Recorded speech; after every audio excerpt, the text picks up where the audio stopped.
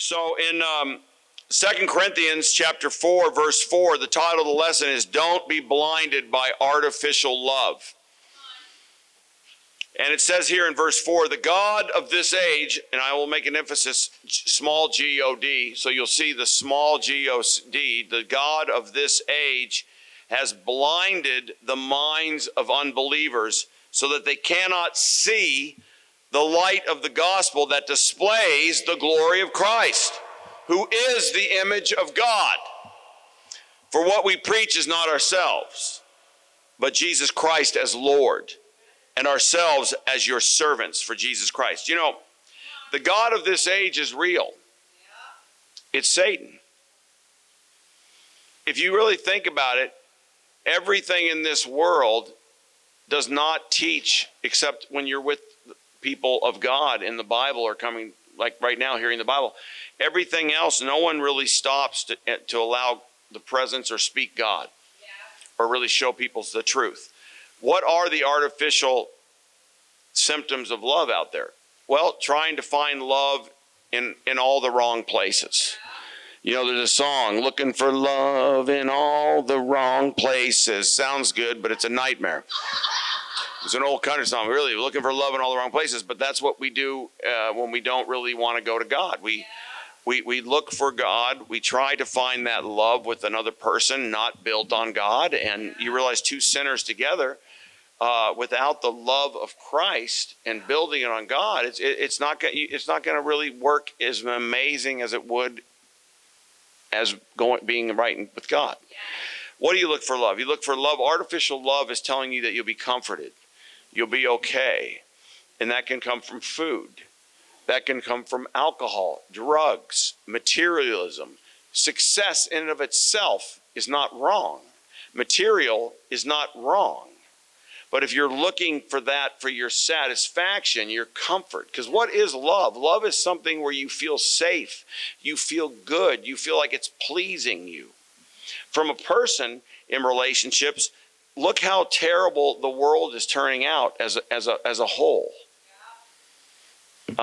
If you look at the people and the situations and the dissension, the divisions, the hatred, the lack of love, and then all the leaders and the politicians and the world leaders all have Band-Aids for us.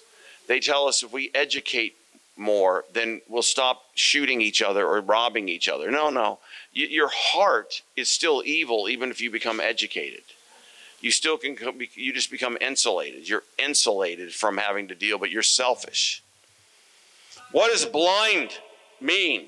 Blinded from love, because if you're not seeing, if you're blinded, if Satan blinds us to really not, like what I love what Parker said, the intellectual belief of the scripture about Jesus. Jesus died for us on the cross. Many of us have grown up, most people have heard about that, Jesus dying on the cross, but it's just intellectual, even though it's true, it's powerful, but it's not powerful to the person unless, I think Parker said it best, take responsibility. When you take responsibility, you realize, wow, now you're going to understand that love when you stand before God and realize you need the cross of Christ. You need God's love. You need God's forgiveness, and you need to be transformed. Look in Hebrews chapter 2, verse 14.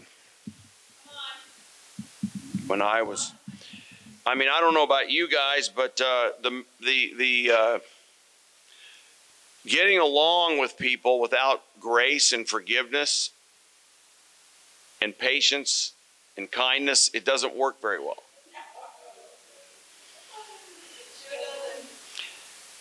In Hebrews chapter 2, verse 14, it says, since the children have flesh and blood, he too shared in their humanity, so that by his death he might break the power of him who holds the power of death, that is, the devil, and free those who all their lives were held in slavery by their fear of death. See, the devil, the God of this age, he can't hold you down if you come and want to get right with God and you start to really come to the true God Almighty. You have to seek him, though. You got to want to seek him. It's a free choice. Pure unconditional love must be free will. Each person gets to decide without any threats or compulsion or anything like you get, right? Sonia married me because she thought I was going to be a movie star. Now she's lost out. I'm just a little town minister, but she still loves me. I'm just kidding, but that's what unconditional love is. When you come together, it doesn't care. I don't care what your background is. If you love someone, I don't care where you come from. I don't care. I love you. But look at this. Jesus said, since we have flesh and blood and he created us, he shared in our humanity. So that by his death, Jesus dying on the cross, his death, he might break the power of him, the satanic lies, him who holds the power of death, that is the devil. And then once that happens, you're free, and he frees those who all their lives were held in slavery by fear of death. What does that mean, fear of death? Well, we're all going to die. It doesn't take faith to know you're going to die, but most people don't think that way. But the fear of death is no one really wants to think until you really embrace the cross and go, I need to figure it out. I need answers. I want to know really where I go when I die. And I'm going to quit going by my imagination and my emotional thought process because I'm always favoring me. If you're honest about yourself, you favor you. You don't think you're that bad. There's always worse people. And that's not to make yourself feel low esteem. But it's to make yourself go, who am I really? And where am I with God? And then you have to step out. And if you're really honest, you'll embrace an outside authority, which is the scriptures. And the scriptures isn't just a storybook to read and then not move. It's to respond. It's a relationship. God's revealing who he is, why Jesus came, what does he want from us. He wants a relationship. And as you read the truth and then come by faith, you start to step into a real understanding of love and a relationship with the invisible true God. And the artificial holds on you now start to break, because they don't have meaning like they did. And you're not afraid to die, and you don't even think about it, but you're secure because you know you're going to die. I realized when I started really thinking about this, I was 31. And it really hit me where I go, I believe in God. And someone invited me to church, and I started studying the Bible. And then I started saying, where am I really if I die? I mean, I was raised in a family that, as a baby, I was baptized and, I believed in Jesus, but I didn't then I started thinking, well, why did I do that? I didn't have any say in this. Yeah. I don't even know what I'm doing.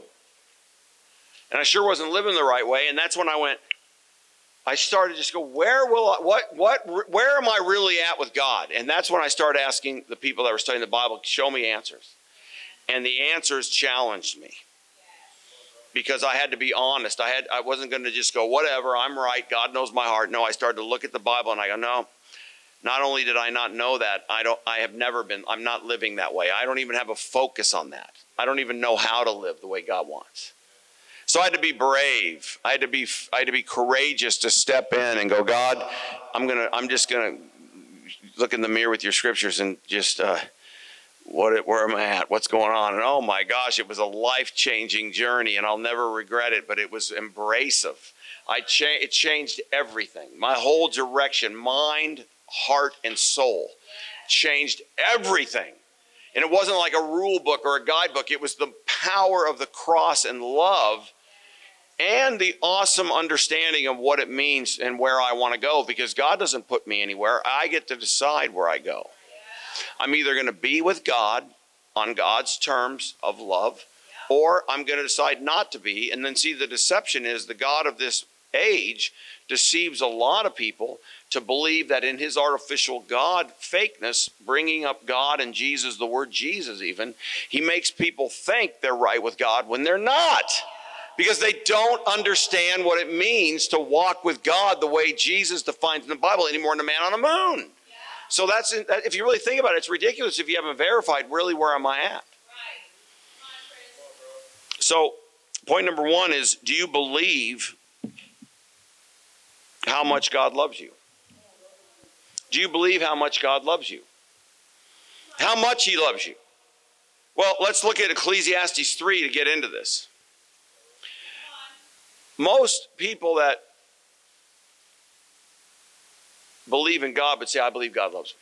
Do you believe God loves you? Yeah. But then you go, really, do you? Because if you were followed around, if you really believed how much God loves you, then you believe that you're safe.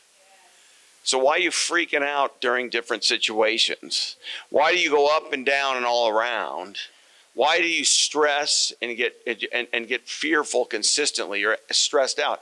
Not that we won't have some of that because you're going to go quick to God, but a lot of times if you really believe God loves you, the almighty, powerful creator, if you really believe he loves you that much, that means you're okay. Look in Ecclesiastes 3:9. Let's go back to how God works on everyone in the world. What do workers gain from their toil? Well, I'd say not much. Because when you die, you can't take it with you. And he's saying a time for this. He goes to the time for that. And before that, he's talking about everything. And don't get me wrong, we need to work hard. We need to build a life. We need to be responsible. It's even important to even think, hey, as I live my life, if God allows me to be old, let me think about how am I going to plan to when I get older financially. You got to use your brain. But what do you gain? Look in verse 10. It says, I have seen the burden God has laid on the human race. He has made everything beautiful in its time. He has also set eternity in the human heart. Yet no one can fathom what God has done from beginning to end. I know that there's nothing better for people than to be happy and do good while they live, that each one of them may eat and drink and find satisfaction in all their toil. This is the gift of God. I know that everything God does will endure forever. Nothing can be added to it or nothing taken from it. God does it so that people will fear him. See, here's Solomon, a man that had everything at his beck and call, wealth, finances, everything. And even though he did have everything, he still went, what am I building without God? What is it worth? It's meaningless. And he continued to end up going, meaningless. And then God allowed and inspired him to share what he's found by his empty pursuits, even though he had everything. And he goes, man, I know it's hard. God's put a burden on us to work hard. Life is tough. Let's just be real at times. But he also says he's made it beautiful in his time. When you get touching with God's love, it's a timing issue. Are you responding to God's timing? But then I love the theme of this is he also set eternity in the human heart, yet they cannot fathom what God has done at the beginning and end. When everybody comes out of the womb, it's, so to speak, God has set eternity in the heart of people. Like beautiful Ayla, Amy and Chaz's babies back there. 1 month and 1 day, right? 1 month and 1 day.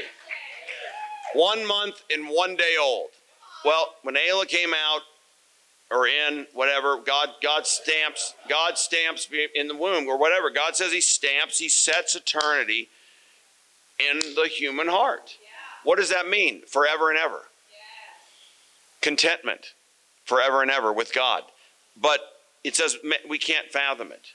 So everybody is stamped, so to speak, with a void. I think it's like eternity, and you can't feel it. And that's why the artificial love that Satan is trying to blind people with, people are running after everything, trying to fill that void, and it's always going to end up falling short because God did that. You can't be fully content without coming to God. And hopefully in your lifetime, if you die not really humbling out like that, then you're going to miss your timing because everyone's eternity is fixed at death. So God has set eternity in the human heart. That's what disturbed me, and it makes so much sense now. I went after everything before I at 31 started really pursuing like what is the answer to life. But no matter what I did, college grad, military, Italy, acting, women, relationships.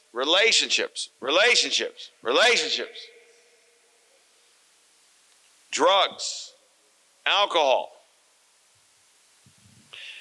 success, SAG card, Screen Actors Guild, company, Klopek Investment Management. That was like a left. That was. But no matter what, if I got away from God, or before I got right with God, it always ended up meaningless. I had to keep running and finding something. It didn't. That's where I got into the cocaine and the drugs, is because it gave me that feeling I kept chasing after, because I realize now in hindsight, I couldn't fill it with anything else. And I'm not making excuses, but I was just going, I could not be content even though I had a lot of stuff. It was it was like a restlessness. I was like a restless wanderer, and I didn't know how to explain it then. But now I know it's that eternity that I found when I started to get right with God and study the Bible. I went, oh. And I realized that's so powerful to have that filled by God on God's terms and the truth. Yes. See, setting eternity in the human heart means that we can never be completely satisfied with earthly pleasures or pursuits. God did that on purpose. Why? Because we were created in God's image. So that means we're going to naturally have a spiritual thirst, and we have artificial, even if we're brought up in religion that has Jesus, until you study the Bible and start to qualify what you've been taught or thought, is it fit into the scriptures or is it false doctrine? You have to be honest with that, because God can't let you come through a half truth.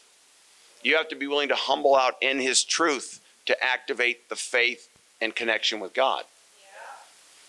There's no falsehood. So we have a spiritual thirst. We have an eternal value. That's what you have to understand too. When you have that eternity in your heart, you also realize that there's a value to you. God loves you. You're not just another human person in a number. He's like, you have value. I've stamped your heart with eternity because you have eternal value to me. That's what God's saying to you and me. You have eternal value. It's not even running this lifetime. I want you now, but I want you to go on and forever with me. And then once again, nothing but the eternal God will truly satisfy you. He's built a restlessness, a yearning in us that you don't know how to get there without getting right with God. Let's look at Luke chapter 15, verse 11. You guys with me? See, to be happy and do good while we live are worthy goals in life. Ecclesiastes just said that, right? Be happy. I know there's nothing else. Be happy, do good. That's what we all want. We want happiness. God knows that. But there's an internal seeking God with all your heart. God doesn't use happy are those. He says, blessed are those who seek me with all your heart. Blessed is different than happy. Happy, he could have said that, but he didn't. Happy is a feeling that's momentary as long as things are going well. Like marriage, right? If you're in a marriage, you know you're not happy if you're at really odds with your wife and you got in an argument and you haven't resolved it yet and you're at work. There's a restlessness in you, because if you love your spouse, you really can't do anything else well till you get back, because if your family, that's your wife or husband. And then, if you have children too, that's your family. And it starts here. If children get insecure if they don't see the spouses really in love, they're not faking it. People can sense it. But you know that, right? But the happy and do good while we live are worthy goals for life. But we can pursue them in the wrong way. And that's what the God of this age has blinded people with. Pursuit of happiness in your outside of God's boundaries, doing it your way, leaving God out. God wants a relationship. He wants us to be humble and obey and trust him. But he wants us to enjoy life. Let's look at Luke 15, verse 11. Point number 2 is, do you feel lavished by God's love? Now, lavished is just like overwhelmed and just covered more and more, like you can't believe it. They take your coat at the door. They give you what you want to drink. Come on in here, sit here. It's comfortable. Even the guy that owns the house gets up out of his chair and goes, hey, no, you sit here. You sit here. You're just like, what? Every second I just feel so loved with this person. That's what God says. And let's look at this in Luke 11. See, Eternity in the heart means that you need to figure it out. When you go, everybody, God's patient. So you're out there, and God wants you to find him. And until you become old enough, mature enough as a teenager, so to speak, you can't even really mature enough to understand darkness and light. You got to go into darkness. Otherwise, Jesus didn't need to die for you. He needed to die for the sin of the world. So everyone has to understand they need God. So in a sense, this story is going to make a lot of sense for all of us. In verse 11, it says, Jesus continued, there was a man who had 2 sons. The younger one said to his father, Father, give me the share of my estate. So he divided his property between them. Not longer after that, the younger son, got together all he had, set off for a distant country, and there squandered his wealth in wild living. While after he had spent everything, there was a severe famine in that whole country, and he began to be in need. So he went and hired himself out to a citizen of that country, who sent him to his fields to feed pigs. He longed to fill his stomach with the pods that the pigs were eating, but no one gave him anything. When he came to his senses, he said, how many of my father's hired servants have food to spare, and here I am starving to death? I will set out and go back to my father and say to him, Father, I have sinned against heaven and against you. I am no longer worthy to be called your son. Make me like the one of your hired servants. So he got up and went to his father. But while he was still a long way off, his father saw him and was filled with compassion for him. He ran to his son, threw his arms around him, and kissed him. The son said to the father, Father, I've sinned against heaven and against you. I am no longer worthy to be called your son. But the father said to the servants, quick, bring the best robe and put it on him. Put a ring on his finger and sandals on his feet. Bring the fattened calf and kill it. Let's have a feast and celebrate. For this son of mine was dead and is alive again. He was lost and is found. So they began to celebrate. See, this is really a relationship with God. A lot of people misunderstand the prodigal son, the lost son. This guy and the father, really the story of the father is God, making the assimilation that God is that father. He already was with him. When we're born, we grow up, God created us, but then we have to make a choice to want to stay and live with him and want to be with him and be a son. Yeah. This son got old enough and obviously did not see the truth of God because he wasn't happy. He goes, I'm out. This is not, there's more. I don't want you. I don't want this. And why do I say that? It's disrespectful, second son, even in that culture, to interrupt and go, I want my stuff. Yeah. And then he goes not only just on the other side of town, he leaves for good, a distant country. He goes way away, no relationship anymore. I'm done. I don't want it. I don't want what I have. I'm not content with God. And see, a lot of us run around, myself included, and that was kind of me. Even though God was always going, I love you, I go, I want my stuff. I'm going to do it my way. And God allowed and still gave me success and prosper, but I was still meaningless because that void, I never understood it. Yeah. But look what the key is here in verse 16. When one really wants to get right with God, they got to get to a point where they really understand their need for God. And that's why Jesus even warns people of materialism and wealth. He never says it's sin, but he says it will insulate people and blind them from ever really getting right with God. He says, it's the love of money, not money. The love of money brings you to ruin. It's harder for a rich man in the kingdom. It's talking about if you are successful, you may miss really understanding how to get right with God. But it's not wrong. That's what he's saying. If you're content, you don't understand, you're missing God. And see, this person in verse 16, he longed to fill his stomach. But when he was full with his wealth, he says he squandered his wealth. So when he had his wealth, he was all good. Didn't think about God, I'm fine. When you're running on that artificial, blinded by unbeliever, he was blinded by that artificial love because he didn't really see a need for God till things ran out that are temporary. And everything that you're trusting in besides God runs out. Only when he blew it all and did it all, and he finally, and some of us, unfortunately, people in the world, and myself included, I had to get down in the dumps to a point where I realized I was emotionally bankrupt. And even though I claimed God, I was prideful until I really went and found people that could show me instead of just popping in and out of church going, how you doing? I'm right with God. I just was, my relationship with God was so personal that no one knew I had it. I just no one knew. It's my personal relationship. And then I looked at the Bible. The Bible says it's not supposed to be so quiet. You're supposed to share but it was me and God. It's not your business. But I was empty.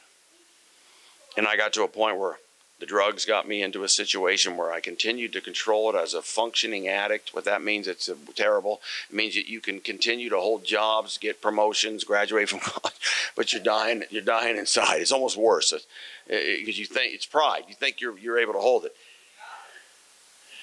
But look what this says in the person. And this is for everybody. It's not just this poor guy. It says he longed to fill his stomach with the pods that the pigs were eating, but no one gave him anything. That's God's love right there.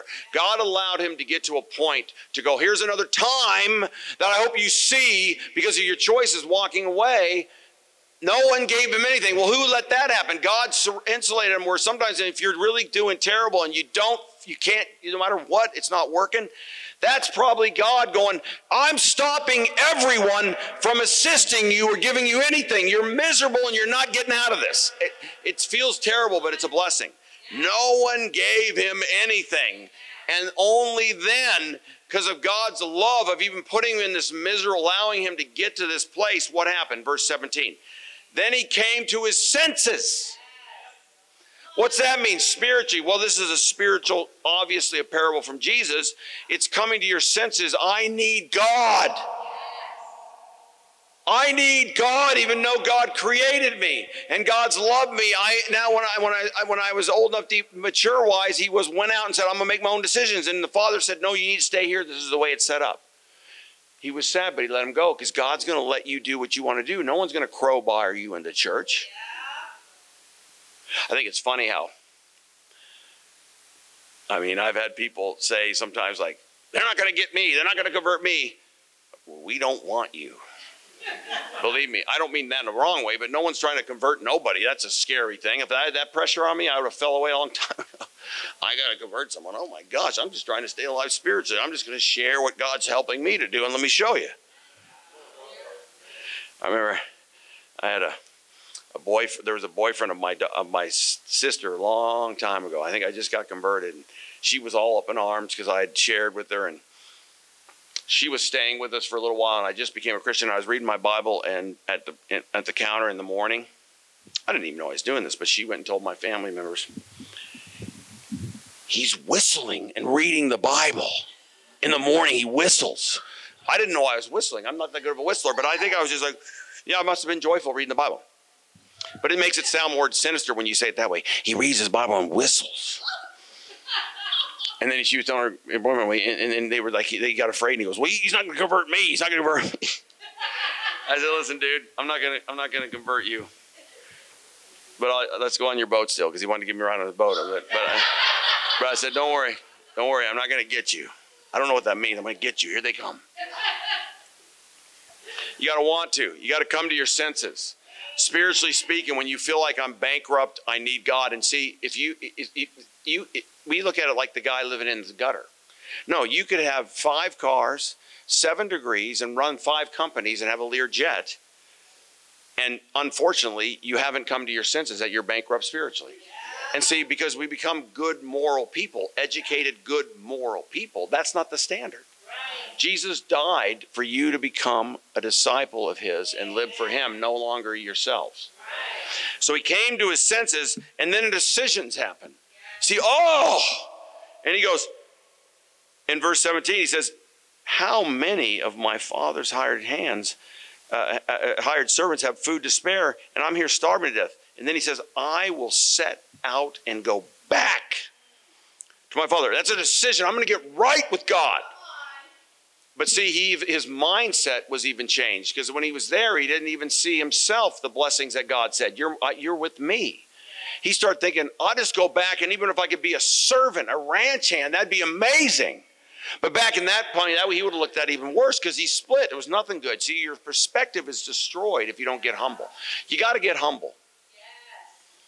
And he says, man, I'm going to go back. And then in verse 19, he goes, I'm no longer worthy to be called your son. So see, that's humility. You just get broken and you go, God, just show me the way. Please show me the Bible. Help me teach. Let me learn. Let me understand what I need to do. And then he goes back and he's so humble and he's repentant. I've sinned against you. I sinned against heaven. Whoever else I need to talk to, I just want to get right. What do I need to apologize? What do I need to do to anyone? And the young man, this man changed his mind about himself and his situation. See, repentance, you must change your mind about yourself and your situation when you and really stand before God. Not in fear, but in humility. He admitted he was a sinner, and he admitted he doesn't know how to live God's way. And it's God's goodness, not just our badness, that leads us to repentance. See, sometimes we think, oh yeah, you got to own your sin because it's killing you if you're honest. It puts distance between people. There's weirdness if you're not a kind, friendly person. There's awkwardness. You got to love like Jesus. If you have something against somebody, you know if they're in the room how you feel.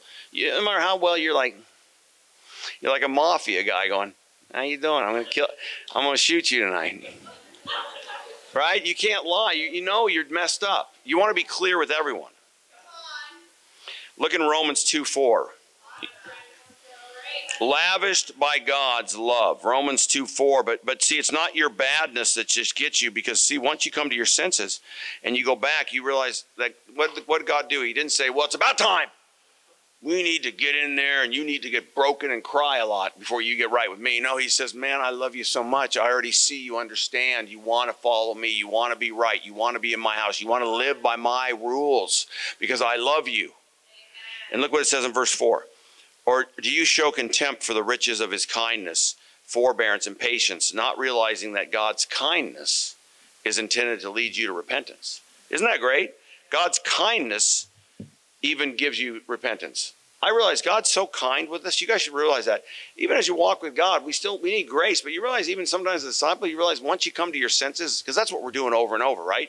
Repentance is like, well, that wasn't right. God, please help me. And you realize in spite of that, he still blesses you. And you're like, God, I'm grateful to repent. I can't believe how much you love me and just continue to love me. Right? He never does what we really deserve. He goes, I love you, man. I don't think he says man, but you know. So go back to 1 John chapter 3, because do you feel lavished by God's love? Now that's a deeper word, right? And I'm not just making that word up. 1 John 3. Is a great word, because I love how it says it. It says, because see, if you don't feel loved by God and understand God loves you so much, every day you should get up and before you even get out of bed, go, good morning, God. Thank you for loving me so much. I want to love you today. And then go, get ready and have some quiet time, look at the Bible. But just realize that. Because until you really every day go, God loves me so much, and be reminded, you don't have to, you're going to walk out going, I'm grateful. God's right here with me. I'm grateful. And it says in 1 John 3:1, see what great love the Father has lavished on us, that we should be called children of God. And that is what we are. The reason the world does not know us is that it did not know him. The God of this age has blinded people. It says, dear friends, verse 2, now we are children of God, and what we will be has not yet been made known, but we know that when Christ appears, second coming, we shall be like him. For we shall see him as he is. All of us who have this hope in him purify themselves just as he is pure. That means you're changing, you're repenting, you're walking in the light of love of God. Everyone who sins breaks the law. In fact, sin is lawlessness. But you know that he appeared so that he might take away our sins. And in him there's no sin. No one who lives in him keeps on sinning. No one who continues to sin has either seen or known him. Pretty awesome. Lavished. Lavished. Lavished. Sumptuously rich. Elaborate or luxurious. Very generous. Extravagant. It's what it says in the meanings, right? Bestow something in generous or extravagant quantities. That's what the Bible used that word, lavished. It's not just, I know God loves me. You love me. I hope you have some crumbs for me. God, help me through it. No, it's like you are that person that he's saying, come in my house. Here's the ring. Here's the robe. Here's everything and the best everything. Let's celebrate. He wants all of us with him, dear children. The Father, it says, what great love the Father has lavished on us. But if you don't come to your senses and try to think you're right with God when you don't get right with God the way Jesus defines, you're going to be really shocked because you're never going to feel what you mean, and you're always going to feel a little outside. Not because we do that, because God's Spirit won't be in you. You can't. God will not be in someone that is blinded or is still not in full truth. You cannot be with God unless you're emitting the full truth, not part truth. It's got to be pure truth to agree and be in to have grace. Amen. Come on, Chris. Look in verse 7. Dear children, do not let anyone lead you astray. The one who does what is right is righteous just as he is righteous. The one who does what is sinful is of the devil. Because the devil's been sinning from the beginning. The reason the Son of God appeared was to destroy the devil's work. No one who is born of God will continue to sin, because God's seed remains in them. They cannot go on sinning because they have been born of God. What does that mean? Well, this is the false doctrine of the lies that gives out. God's seed really means God's Spirit. A seed is growth. When do you get the Spirit of God? See, the counterfeit lies of the love that blinds the believers. Satan knows that. Everybody wants a form of godliness. That's why there's churches and different denominations and everybody claiming God and using some of the Bible. But people have to find the truth. It's the best counterfeit if you're not really looking for it. It's like find out what they're doing. Don't just sit there and go, nice to be here. It feels spiritual because they're singing and they read some scripture. Even the devil believes in God's word and shudders. The devil could be sitting in here going, and leave. You're not supposed to sit and leave. You're supposed to come to your senses consistently and grow more like Jesus and go, you're not, the church is not, it's not something that you just sit in. You are the church when you become part of God's family. God's family is the church. The seed, look in Acts 2:38. See, no one born of God will continue to sin because God's seed's in them. See, when you really actually get right with God, honestly, and once again, we can only show you the way because God says make disciples of all nations, so we just share. But then you got to do heart work as you go. And if you're not willing to be honest before God's word, you're just playing, and you can't play God. You can play church, but you can't play God. And it says in verse 38, Peter replied, repent and be baptized, every one of you, in the name of Jesus Christ for the forgiveness of your sins, and you will receive the gift of the Holy Spirit. The promise is for you, your children, and all who are far off. That's us. We were all really far off 2,000 years ago. For all whom the Lord our God will call. With many other words, he warned them. He pleaded with them. Save yourselves from this corrupt generation. Those who what? Accepted his message were baptized. What's the message? Repent. Come to your senses and understand Jesus is Lord. Jesus was sent by God the Father for you to change, not only understand and get in touch of why Jesus needed to die for you so you can really authentically take responsibility, like Parker said, and stand in the grace. Now there's no lying in you at all. Isn't that great to be a disciple when there's no secrets, no lies? You're only as sick as your secrets. Isn't it great to go, there's nothing that I have. In the world, I just kind of lied as I went. The phone rings, I'm not here. Well, I am here. I had to learn to talk again because that's a lie. I'd have to say, hey, if that's for me, tell them I'll call them back. That's fair. You might say, oh, that's corny. No, you got to really be honest. You got to work on being completely, purely honest with God. That's what the freedom of the cross is. And if you lied, you get to go, God. And God says, stop, go to that person. See, you can't just go to God. You got to go to the person you damaged or lied to and go, I'm really sorry. And then you come to God and he forgives you. This is the seed, the Spirit, Holy Spirit. God doesn't give the Holy Spirit to someone who's not authentically right with God. That would just deceive more people. That's what the God of this age is loving, blinding all the unbelievers to make them think they're right with God. But they haven't authenticated and really walked through and go, who am I and what do you teach and what do you do? Last point is, do you feel, the last scripture I want to go to is, go back to 1 John. 1 John chapter 3. 1 John chapter 3. And it says here in verse 8, no one who does what is sinful, the one who does what is sinful is of the devil, because the devil's been sinning from the beginning. We all need grace, but the pattern's broken. We no longer live in that direction. We're striving to live for Jesus as Lord, following his word, striving to live. And if we are in sin, we quickly change it in the grace of God. So the unconfessed sin, that's the first step in forming what the Bible actually says is backsliding in the church. And I'm talking to the members. If you start to just let you might think they're little sins go, you start to get attitudes in your heart, you start to keep reservations, then distrust, you start to think distrustfully. See, if we're in the light, we're all in the light. We need to be humble, but we're all in the light. So if we're all in the light of God, we're all in the light of God. So we have the responsibility to be honest. So love always trusts. But see, if you start to let sins go, you start to backslide. Jeremiah 3:22 says, return, faithless people, I will cure you of backsliding. Yes, we will come to you, for you are the Lord our God.